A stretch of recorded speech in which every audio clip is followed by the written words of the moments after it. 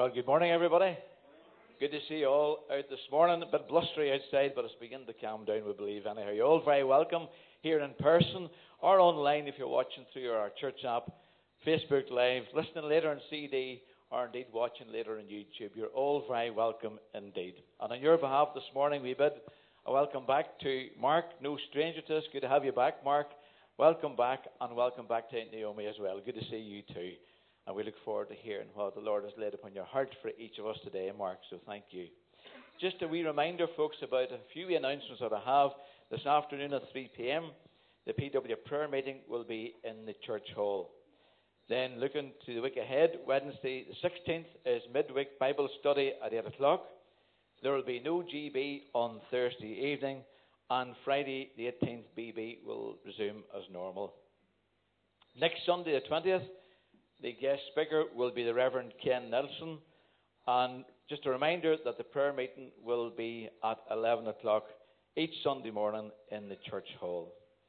Just by way of an advance announcement, we mentioned it very briefly last week. On Saturday the 9th of April, the Looking After Yourself event in the Hilltown Farmers Market for farming families and farmers. That'll be on Saturday, the 9th of April, as I say, from 7:30 to 8:30 a.m. Apparently there's a free breakfast from 7:30 to 8, so that might be the encouragement to be there. But I'm led to believe some of the organisations involved in this event is the Ulster Farmers Union, the Young Farmers Clubs of Ulster, the Rural Support, Air Ambulance, and so on. And the Reverend Kenny Hanna, the Rural Chaplain, will be there also. More information on this event will be on the screens in the coming weeks. And just something to say, folks, as well, for those who are perhaps still listening online and maybe just don't feel comfortable about coming back to church yet, just to say that we still are managing the church environment very safely and securely to encourage as many people back into church in the future. So our rules are sort of still the same, or guidelines, I should say, are still the same. We wear our masks until we are seated. And we can remove our mask once we're into church, into our pew, but we put our mask back on again when we're singing. That's just to keep us all safe and to encourage folk back to church again. And equally, in managing the exit of church, this side here will still leave by this door here to my left, and the opposite aisle will go out their normal way, and the gallery waits to an appropriate time until they can leave freely. It's all just a matter of encouraging people back into a safe environment. I think we've managed COVID-19 very well here, very safely, very securely, and so it'd be great to encourage more people who just haven't had the confidence to come back, to encourage them back to church again. These are all the announcements, and I hand over to Mark. Thank you.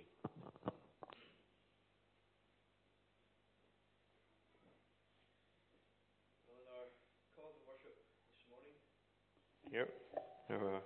Our call to worship this morning, we turn to the words of Psalm 99 and the first three verses. They say this: The Lord reigns, let the nations tremble. He sits enthroned between the cherubim, let the earth shake. Great is the Lord in Zion, he is exalted over all the nations. Let them praise your great and awesome name. He is holy. As we gather into worship this morning, we have really a plethora of things that could distract us. Many things that have the potential to cause us even great distress and anxiety. Things that capture our attention and tempt us to take our eyes off our Saviour and our God. We might look away from Him because we become afraid and scared of things happening in our world today. We are at times of little faith. But we are the Lord's people. We trust in our God. And the start of this psalm gives us such a great encouragement. Because higher than all the kings of earth is our God, sitting between the cherubim. Therefore we have nothing to fear, for the Lord reigns. We will not fear men and leaders of this world, but we will fear God. We will exalt Him above the nations who rage and the kingdoms who war, for He is enthroned in heaven forever, and He is holy. Praise to the Lord, who o'er all things so wondrously reigneth. All ye who hear, now to His temple draw near, joining in glad adoration. Let's stand and sing those words now as we come and worship our God with our first hymn, Praise to the Lord the Almighty.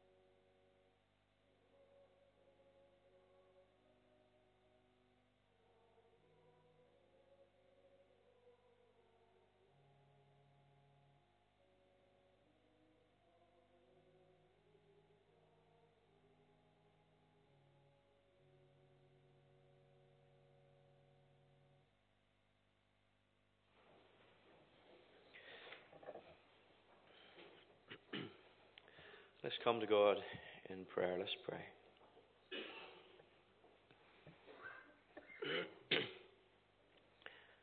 Praise to the Lord. O let all that is in me adore him. Father God, that is our prayer this day. And at the beginning of this service, as we come and praise before you, how wonderfully you do shield us from harm and sustain us in our fainting. Father, may we all be as one this morning, joining in glad and thankful adoration. As we come to you, Father, we come as people with two homes, one below and one on high, one temporary and one eternal, one stained with sin, but the other without blemish. For we are citizens of heaven already. Therefore, what have we to fear in this world? Our hope is secure, our confidence unshakable, for our Saviour lives and reigns at your right hand, the Son of God, the King of Kings, the one from whom we have gained entry into that celestial city, by whose wounds we are healed and made righteous before our holy and awesome God. Father, as we come in worship this morning, We pray that we will keep our eyes fixed on our Saviour. We dare not avert our gaze to the storms that rage around us, for we would only be overwhelmed and sink beneath the waves. Focus our eyes on you, O Lord, and may you teach us now by your own word. Let no one leave this place today without encountering the Messiah. May he be to everyone here their Saviour and mighty deliverer. It's in his name alone that we pray. Amen.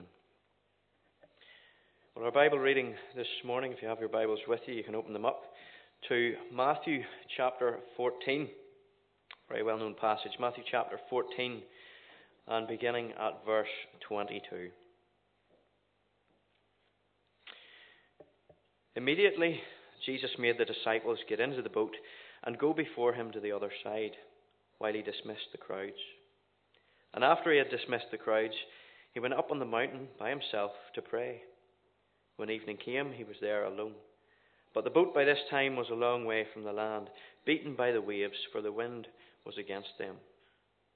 And in the fourth watch of the night, he came to them, walking on the sea. But when the disciples saw him walking on the sea, they were terrified and said, "It's a ghost." And they cried out in fear. But immediately Jesus spoke to them, saying, "Take heart, it is I. Do not be afraid." And Peter answered him, "Lord, if it is you, command me to come to you on the water." He said, "Come." So Peter got out of the boat and walked on the water and came to Jesus. But when he saw the wind, he was afraid. And beginning to sink, he cried out, "Lord, save me." Jesus immediately reached out his hand and took hold of him, saying, "O you of little faith, why did you doubt?" And when they got into the boat, the wind ceased, and those in the boat worshipped him, saying, "Truly, you are the Son of God." Amen. And we'll end our reading there. Boys and girls, who here owns a bike or at least enjoys cycling? Show me your hands if you have a bike. Yeah? Okay, lots of you, most of you have bikes. That's a really good thing to have a bike. Cycling's really good for you, keep you fit and keep you healthy. And maybe you'll be doing a wee bit more of it shortly, because maybe your mums and dads will be sending you to school on your bikes by the look of things. But I used to love going out on the bike. There's not too many roads on the other side of the mountains out there that I haven't been cycling around on the bike many times. Lots of people love going for a ride on their bike. And I want to tell you a story that a man told me a good while ago now. It's a true story. And I'm not going to tell you his name because he might be embarrassed by the end of it. But he was out cycling one day. I think he was a bit like me. He liked going out around the roads on the bike. But he was cycling one day and he came across a river. And of course, he wanted to go across to the other side. But there was a problem, because there was no bridge in sight. And he went up and down the banks of the river along it to try and see if there was a way to get across. But he couldn't find any real good way to get across without getting wet. But he was determined. He wasn't going to turn back. And eventually he came across a tree that had fallen down across the river. One side of it on one side, or one end of it on one side of the river, and the top of it on the other. And he thought, well, maybe this is a way to get across. There was no bridge, so he weighed up his options. And he knew that he couldn't take his bike across with him by the side. He couldn't just walk it across because there wasn't enough room in this log. He thought about carrying it across, but then he was afraid maybe if he carries it, he wouldn't be able to see his feet, he would lose his balance. So really there was only one option that was left. So he hopped on his bike and he began to balance himself on this bit of a fallen down tree, and he started across the river. And I'm sure he was wondering how he was going to do it. Was he going to go slow and steady and try and balance himself, or would he just go flat out across the river and hope for the best? I probably would have went for the second option. But he told me he went for the slow and the steady option. And it started off quite well. He was confident. He had good balance. He kept his focus on the log and on the other side of the river, trying his best not not to look down because I think he was a brave bit above the water. But then he started to worry. He realized just how high up he was. He began to get distracted. He took his eyes off the narrow trunk of the tree and he panicked. He lost his focus. And you can guess what happens next. Because down he went into the river, bike and all. He got soaked, he was sore, he was battered and bruised, and I don't think the bike fared too well after the incident either. And it all happened because he took his eyes off the log. He looked around him at the things that didn't really matter in that moment. He lost his focus and looked at the wrong things. And that's a little bit like what happened to Peter in that passage that we've just read together. You all know the story. Peter sees Jesus walking on the water towards him, so he gets out of the boat. He walks on the water to Jesus to meet him. There's a big storm going on at the time. But it doesn't really bother Peter because he's focused on Jesus. And as soon as he looks around him at the wind and the waves, he panics and he begins to sink. And then he needs rescued. And boys and girls, that's a lot like what can happen in our lives and in the Christian life so often. Because there are so many things in this world that will worry us and scare us and at times cause us to be distracted. And sometimes we almost forget about Jesus altogether. We look at those things almost more than we look to him. But all that it ever does is cause us to sink and to be overwhelmed. All the things that were going on around Peter, whether it was the wind or the waves, they didn't bother him in the slightest as long as he looked at Jesus. The storm didn't get any worse. The winds weren't any stronger, but he just looked around him and he was distressed. He was scared for his own safety. That's why in the Christian life it's so important to always look to Jesus, to never take our eyes off him. He gives us such wonderful peace when the things around us are scary and distressing. It's not that the storms don't come to us. Of course they do, but he gives us such wonderful peace. But we must always focus our eyes on him. He's the one that calmed the storm, isn't he? He's the one that walked on the waves. He's the Son of God. Who else could we look to? Who could we ever trust more when everything around us is causing us stress and worry? And it's wonderful, that even if we do get distracted and if we do feel like we're sinking, all we have to do is turn our eyes back to Jesus and focus on him and ask for his help, and he will bring us through it. Boys and girls, he'll save you. All you have to do is ask. What a wonderful message. What a wonderful Saviour and friend that Jesus is to us. We're going to sing about looking to Jesus now with the words of our next hymn. It's very short, but we'll sing it well. Focus my eyes on you, after which the boys and girls can leave for Sunday school.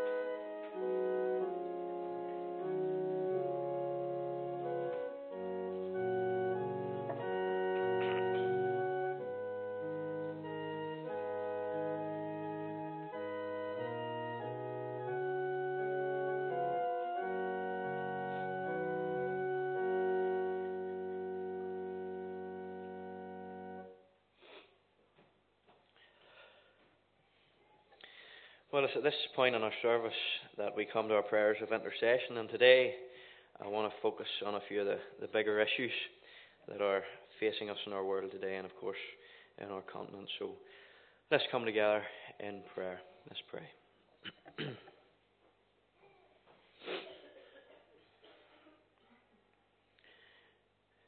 Father God, we thank you for the opportunity to come and to meet in your presence this morning. We thank you that all over the world this day, your people will gather for worship in spirit and in truth.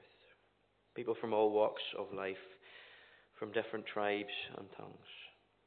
Some will meet freely, others will meet in secret, yet you, our God, will be glorified. And Father, we do think of our brothers and sisters across the globe this morning. We think especially of those who are caught up in battles and war, even today in Ukraine. We see on our TV screens the horrors of conflict again, on our own continent. We think of the people of that country, even those from Northern Ireland who have gone out to preach the good news of Jesus Christ, those who have been missionaries maybe for years, still refusing to leave, because there is work still to do, and a wonderful example they are. We lay them before you now. Father, one thing we hear on the news over the past few weeks is the complete disbelief that war is happening again in our continent. Even Christian leaders cannot believe that nation rises against nation and kingdom against kingdom, yet your word says that it will happen. It's nothing new, and it's even to be expected. Father, help us to know the times that we live in. According to your word, this is the beginning of birth pains.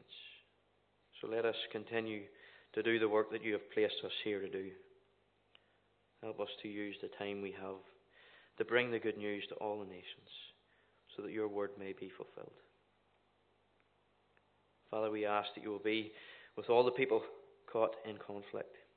War is to be expected, but it's still an awful thing. And we ask that you bring it to its swift conclusion. And more importantly, Father, may your will be done. May you bring about a great interest in your word. May the Christians of Ukraine and other countries who are receiving refugees even be able to show their faith in a way that they could not before.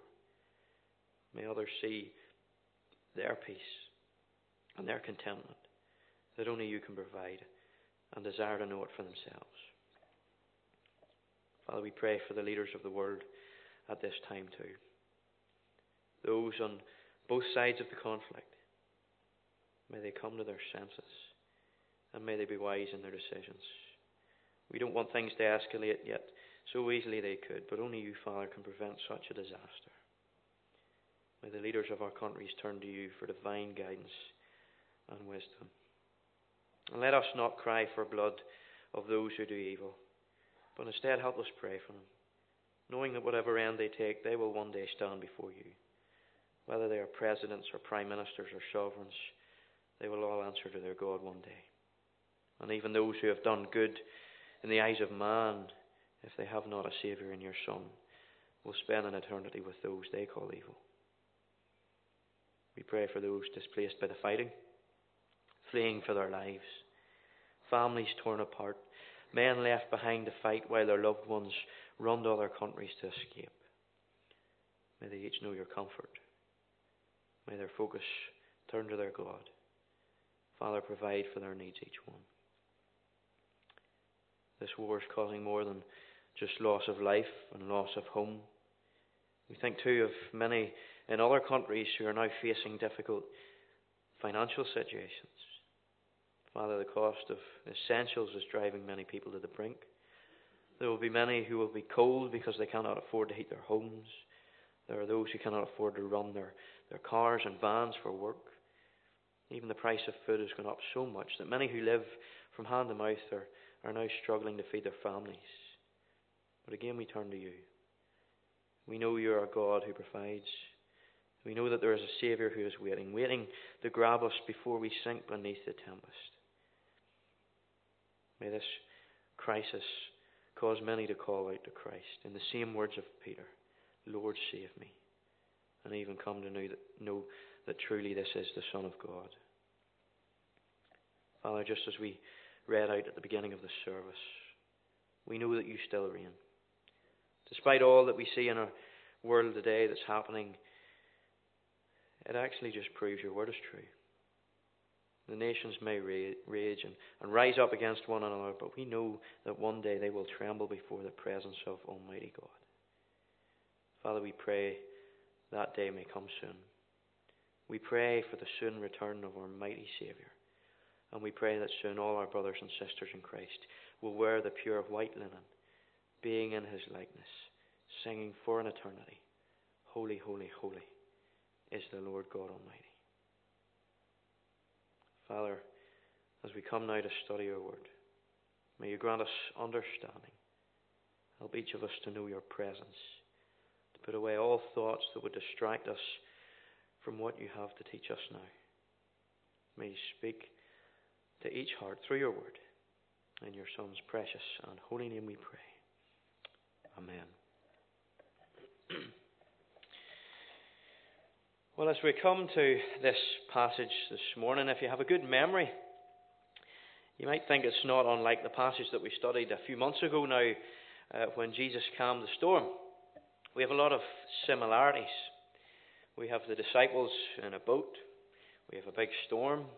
We have a demonstration of Christ's power over nature. And even some of his words are very similar. O you of little faith. But I assure you that there is a lot more to learn from this passage this morning. It's a very well-known passage. One that all of us probably know from our childhood. But we can learn something each time we come to Scripture.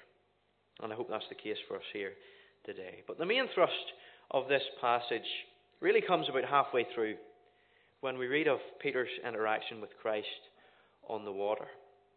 But before we even get there, I want to bring out a couple of points very quickly. 3 things that we learn in the first half of this passage. And the first thing is this. Oftentimes, obedience can lead to storms. We see that in the first verse that we're looking at, verse 22. It says, immediately Jesus made the disciples get into the boat and go before him. He made the disciples get into the boat and go before him. So the disciples get into the boat. They head out into the middle of the water because Christ has told them to. He said he'll follow on in a little while. You go on and I'll catch up as such. But of course, as the night wears on and the darkness thickens, this tempest begins to rise. And hopefully you'll remember that when we studied the miracle of Jesus calming the storm, how these tempests could be brought about almost in the blink of an eye in this region, and this is no different. Another example. Verse 24 tells us that those in the boat, they're being tossed about, beaten by the angry waves. The wind is against them, and the boat was a long way from land, far from the peaceful shore. So they're in danger. There's no doubt about that. Some of them may have been anxious, scared even. The boat could easily toss over, and if it did, all in it could drown. But the master of the sea was the one who sent them, the one whom they had seen calm the storm already. By being obedient to their Saviour, it seems that they are in danger, or at least they are distressed. It's not because of disobedience. It's not some kind of punishment. It's not like the prophet Jonah who, when running from God, caused a great storm to come upon him and others in the boat with him. It's nothing like that. These men are in the middle of a restless sea because their Saviour has sent them there and because they have listened. Obedience to Christ took them into the heart of the storm. And it does for many of us at times too. Many people think that by becoming a Christian and faithfully following a loving Saviour that it will be mostly plain sailing through crystal clear waters. But the truth is, much of the time the storms come when we obey our Saviour. For oftentimes he leads us into the storm. Of course, only to strengthen our faith and our trust in him. But the storms still come. It's an awful mistake to think storms won't come in our life just because we follow Christ. Scripture contradicts that thought in many places. Obedience can cause the fiercest of storms to come upon us. That's the first thing. But the second thing then, that gives us so much hope is this. the one that leads you into the storm, also has power over the storm. Yes, we know already that he can calm the storm. And maybe the disciples thought that he would do it again, but he didn't choose to calm the sea here. Instead, he walks on it. Verse 25. And in the fourth watch of the night, he came to them walking on the sea. Christ has power over the storm. The storm that could capsize the boat with the disciples in it. The same storm and the same waves that they have absolutely no power over. Christ walks on it as if it's a purpose-built footpath. He said that he would follow, and he did. Even when it seemed impossible for him to get to them, Christ was with their disciples in their time of danger and distress. Even in the darkest part of the night, he was making his way to them, even though they didn't know it. Even while he was still alone in the land, he was pleading with his Father in prayer while they were struggling in the sea. It's almost a small glimpse of Christ's high priestly duties. But Jesus never fails to reach the storm-tossed disciples of this world, for he has power over every storm. Just as this physical storm is nothing to him, so too the storms of life are nothing to him either. He walks above them. We might not see him through the darkness at times. We might not always hear him with the roar of the tempest.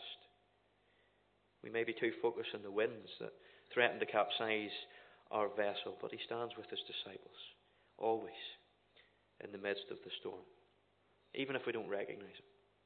It seems impossible that you couldn't recognize Jesus, but it happens here.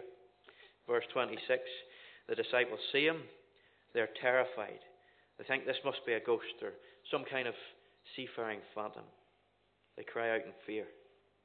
But next, Jesus speaks to them and assures them, "Take heart, it is I. Do not be afraid." And this leads us to the third thing. Obedience to Christ can lead us to storms. Christ has power over the storms. And then thirdly, Christ's presence is enough to calm all fears. The men were trembling. And as soon as Christ speaks, all their fears are gone, because they know the one who is standing on the sea. They now know they have no need to fear, for Christ is with them. The storm may have masked his approach, and so fear came upon them in this mighty way. But when they see him for who he is, they cannot be afraid, for he is the master of the sea. Billows as well obey, and they can say, "Now safe am I." They can see he is in complete control. He doesn't need to calm the storm to be with them. He doesn't need to calm the storm to show that he has dominion over it. He doesn't even need a calm sea to walk on. You can only imagine the peace that these men would feel, even just looking into the face of Christ as he walked in the water and seeing serenity and solace, complete peace and ease, despite the winds and the waves around him. You would think it would be impossible to take your eyes off him. What a magnificent, God-glorifying sight it would have been. Even just his powerful presence is enough to cast away the fiercest of fears, for he is in complete control of every situation and every storm. Obedience to Christ can lead us into storms.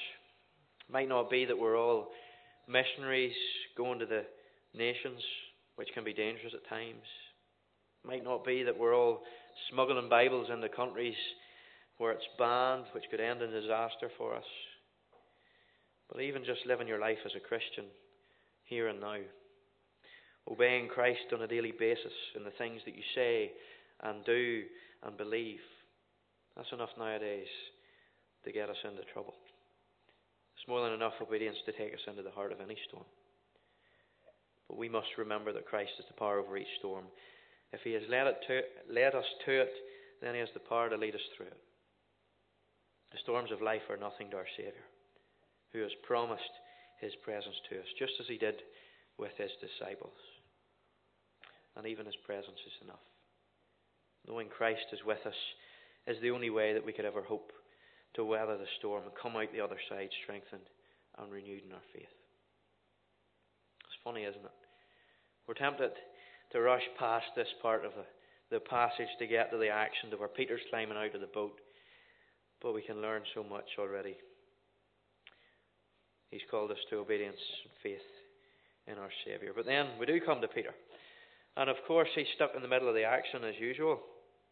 But again, three things to take away from this interaction. There's plenty more, but just three for now. First we see Peter's confidence. Then we see his collapse. And lastly we hear his cry.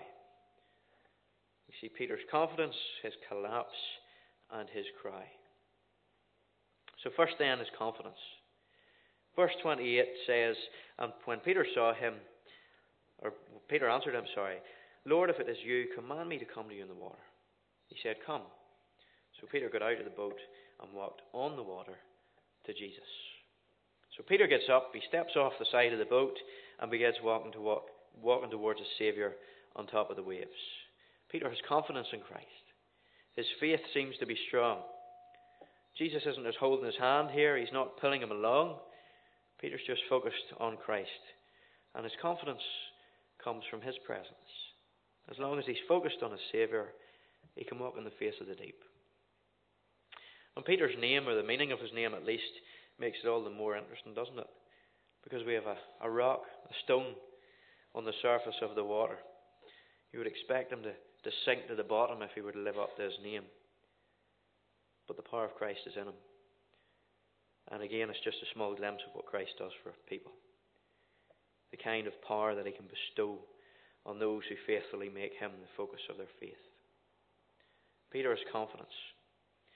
And his faith is strong here because the object of his faith is strong. The point is that if your eyes are always on Christ, you can rest secure your faith will always be constant because Christ is constant. When you're weak, he is strong. On life's ocean, when the sea billows roll, it doesn't matter. You can say, it is well with my soul. Peter has faith. He has confidence in Christ, and he can walk on the water towards him. As long as he's focused on him, there's nothing to fear.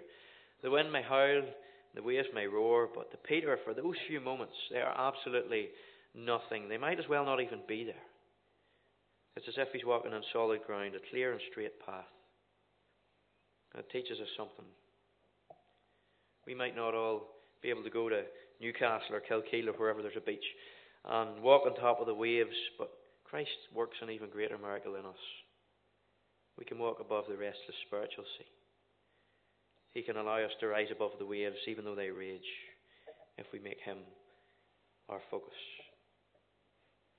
And really, would you rather walk on the waves of the sea or be able to rise above the tempests of life with the Lord of life by your side? That's the miracle that we can see daily in the life of each Christian. Whether it's peace like a river or sorrows like sea billows, it doesn't matter. It is well. It's like that lovely quote by Corrie ten Boom. Most of you will probably know of her. If you don't, her book, The Hiding Place, is really a must-read Christian biography. It's fantastic. But Corrie ten Boom says this: if you look at the world, you'll be distressed. If you look within, you'll be depressed. But if you look to Christ, you'll be at rest. Wonderful quote. If you look to the world, you'll be distressed. If you look within, you'll be depressed. If you look to the world, you'll be at rest. Or look to Christ, you'll be at rest. Such simple truth. As long as Peter's focus is on Christ, his confidence is not misplaced, and he can walk above the storm. It's the very definition of walking by faith. But Peter's focus is then disturbed, isn't it? His confidence takes a hit, and he's shaken as soon as he looks elsewhere. And in that moment, Peter's confidence turns into his collapse. He takes his eyes off Jesus. What else is to be expected? But he starts to sink. Verse 30 says, but when he saw the wind, he was afraid and began to sink. He looks around, he sees the wind and the waves, and he's afraid. It's funny though when you think about it. The wind was howling a moment ago and it didn't matter. The waves were just as strong before he looked at them. So why now? What's happened? It's just as simple as looking away from his Saviour. He took his eyes off Christ. He looked around and he was distressed. A moment ago he looked to Christ and he was at rest. If only he had kept his eyes on Christ. If only he hadn't been distracted by what was around him. If only somebody was there to tell him, turn your eyes upon Jesus. Look full in his wonderful face, and the things of earth will go strangely dim. Instead, he brings so much trouble on himself by simple disbelief and such unreasonable doubt. It's just like that story from the children's address. All that man had to do was to keep on going, not look around him, and he would have gone home dry with no cuts and bruises. But instead, he brought trouble on himself by being distracted by what was around him. And it's so easy to collapse, just like Peter. So easy to be distracted by things that cause others to fear, but really and truly should have no power over us. It's in our nature, though. So we have this serious ability to self-destruct, to mess things up, and to do things the hard way. And we also have the ability to totally overestimate our faith at times. It's so easy, just like Peter, for us to collapse at the moment that we think we are the strongest. The problem is, it's impossible to form a reliable estimate of your faith until your faith is tried. That's why it's so important to keep the object of your faith that same strong anchor. That's why it's so important to never take your eyes off Christ, for we never know at what moment we might collapse. Peter had kept his focus on Christ. And if he hadn't been distracted by the wind and the waves, which could do him no harm in those moments, he would have made it to Christ. But he brought trouble on himself by disbelief. Peter's faith seems strong, but he's told in a moment that his faith is little. His faith is only little because he took his eyes off Jesus, the object of his faith. That's why he began to sink.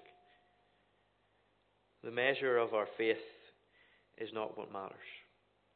The object of our faith is what matters. For Christ is strongest while we are at our weakest. He is constant. And if we focus on him as the object of our faith, then our faith is constant too. I could ask you this morning, is your faith strong or weak? But maybe it's better to ask you, what is the object of your faith? What is it that you're focusing on? For that would answer the question far better. Peter's confidence turns into his collapse. And then we hear his cry. Verse 30. And beginning to sink, he cried out, Lord, save me. And any critic of Peter could easily turn around now and say, how the mighty have fallen. A moment ago he was walking in the sea, and now he's almost beneath the waves. And again it illustrates the first point. Peter, yes, he was more than keen to walk out to meet Jesus in the water, but it's Jesus who bids him to come. It's by obedience to Christ that he comes out onto the waves. It's his own fault that he's fallen, but Christ is calling him into the midst of the storm. Obedience can lead to storms. But Peter doesn't actually sink. He's only really beginning to sink when he cried out. He's still the time to cry out to his Saviour. But he will be lost, taken by the waters, if Christ doesn't save him. He's at the mercy of the tempest. Surely he would drown in no time if he was left to his own devices. It is only Christ who can save him now. It's only ever Christ who can save. What then is Jesus' response? What does he do when he hears Peter's cry? Well, first he caught him, and then he taught him. He caught him and then he taught him. It says Jesus immediately reached out his hand and took hold of him, saying to him, O you of little faith, why did you doubt? How often we get ourselves into trouble, and we have to call to Christ for help from a place of distress that we've caused all by ourselves. Thankfully for Peter and for us, Christ is gracious. He does not leave Peter to reap the fruit of his unbelief as he easily could. Instead, his response is instantaneous. He doesn't delay when the cry is urgent.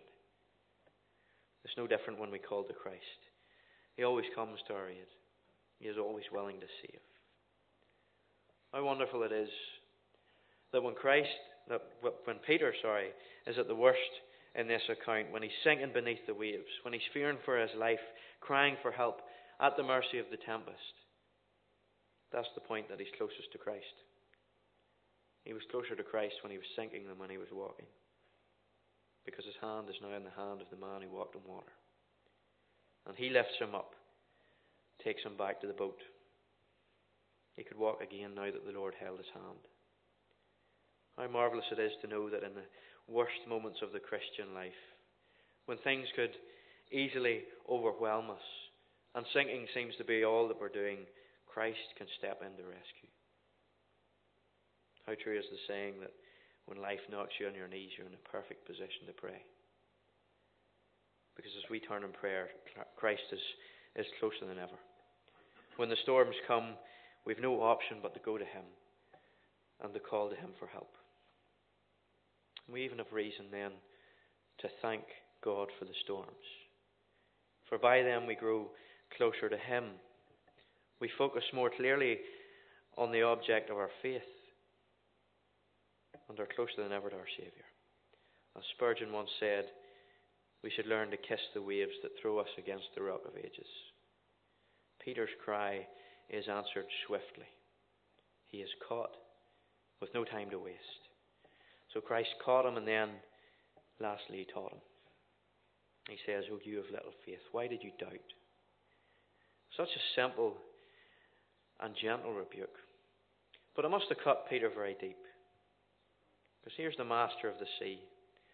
Why would you doubt him? Why would you doubt the one who you've seen calm the sea, who you've just seen walk on the sea? If it's easy for Peter to stumble, then it's just as easy for us. Folks, if it's right to trust in Jesus at all, then it's right to trust him altogether. In everything and for everything. Always mindful of keeping him as the sole object of our faith, the sole focus. We dare not take our eyes off him. Why would we ever want to? We see the results of looking elsewhere and the difference when we focus on him.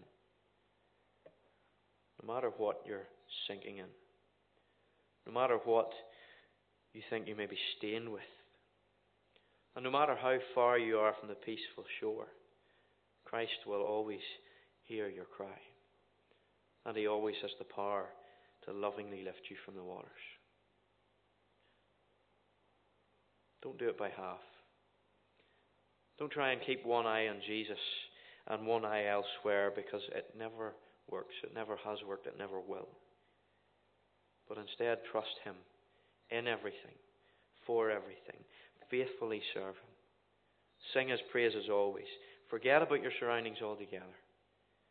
And keep your eyes on the Saviour. And walk along hand in hand with the Son of God through every storm of life. Amen.